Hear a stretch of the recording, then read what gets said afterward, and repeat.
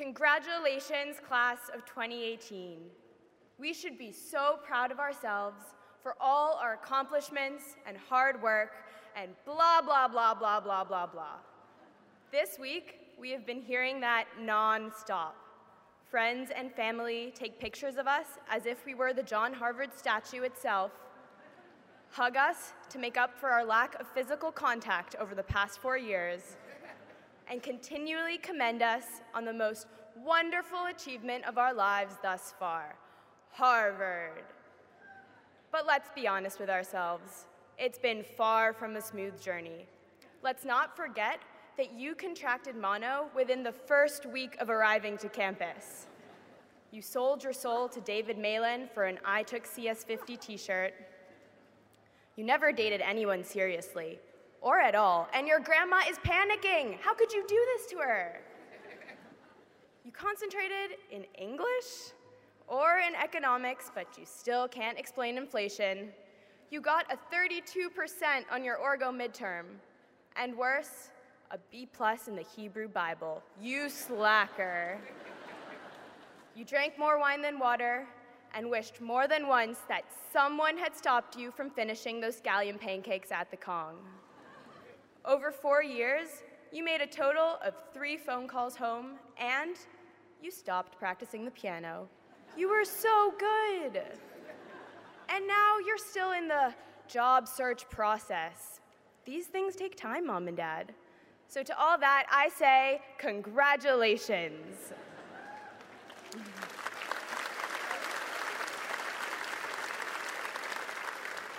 We did make it through a significant amount, though. We trekked through 110 inches of snow freshman year, broke thousands of plastic forks eating red spice chicken during the HUD strike, and came to realize those wisdom tooth surgeries were actually the mumps. We learned a whole new language in which blocking meant making your first Harvard enemies, long distance meant an 8-minute shuttle ride, and advising meant receiving an email once a semester. We learned to question our surroundings. I've heard some interesting ones over the past few years, such as, is anyone in the Lampoon funny? How does Crimson Key measure facial symmetry? Does Harvard Model Congress actually attend any conferences during their fully funded vacations? Why would women want to join the Hasty Pudding? Or anyone, for that matter? Why do Harvard a cappella groups purposely arrange their music to sound off-key? And what does she mean when she says she took on her position as Punchmaster of the Bee to truly make a difference?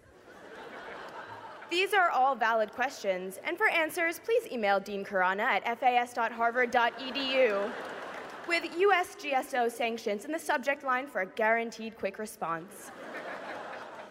But how much of this really matters? From the moments we walked through the yard as wide-eyed freshmen, as former valedictorians, debate champions, and team captains, we have questioned our choices and performances. We enrolled in a course without realizing called Rejection 10A, which, although tough, was still more tolerable than Expos 20. In my first 2 years of college, I went through 8 comp processes and got into only 2 of those organizations. I was rejected from classes. Anyone wanting to write a 25-page paper on carbon taxes should be allowed to do so.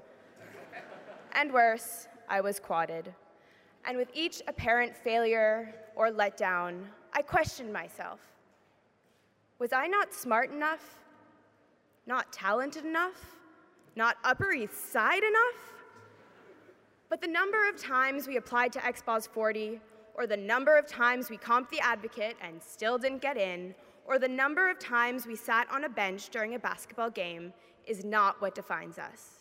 What matters is what we did next. We found the strength to try again, to discover another creative outlook, and to wake up the next morning and train even harder. What matters is that we learn from our mistakes, to never again speak to a Crimson reporter, and to only go to UHS if you wanted an IV after Yardfest. So tomorrow, when we exit these gates, we will take with us not only our GPAs or hoops prizes or capacity to write a 20-page paper in one night, but also our grit and determination, our ability to face the inevitable challenges ahead.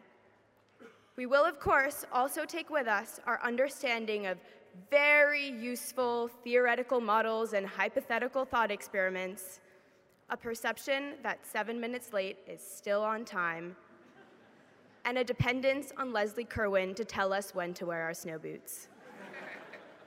We have much to be grateful for. Thank you, Harvard, for giving us friends to wake us up for our 9 a.m. finals, for giving us grad students to lead us through full hours of silence in section, and for somehow making our SLSs count as SPUs. So family and friends, take out your cameras, open your arms for that hug, and join me in celebrating the class of 2018.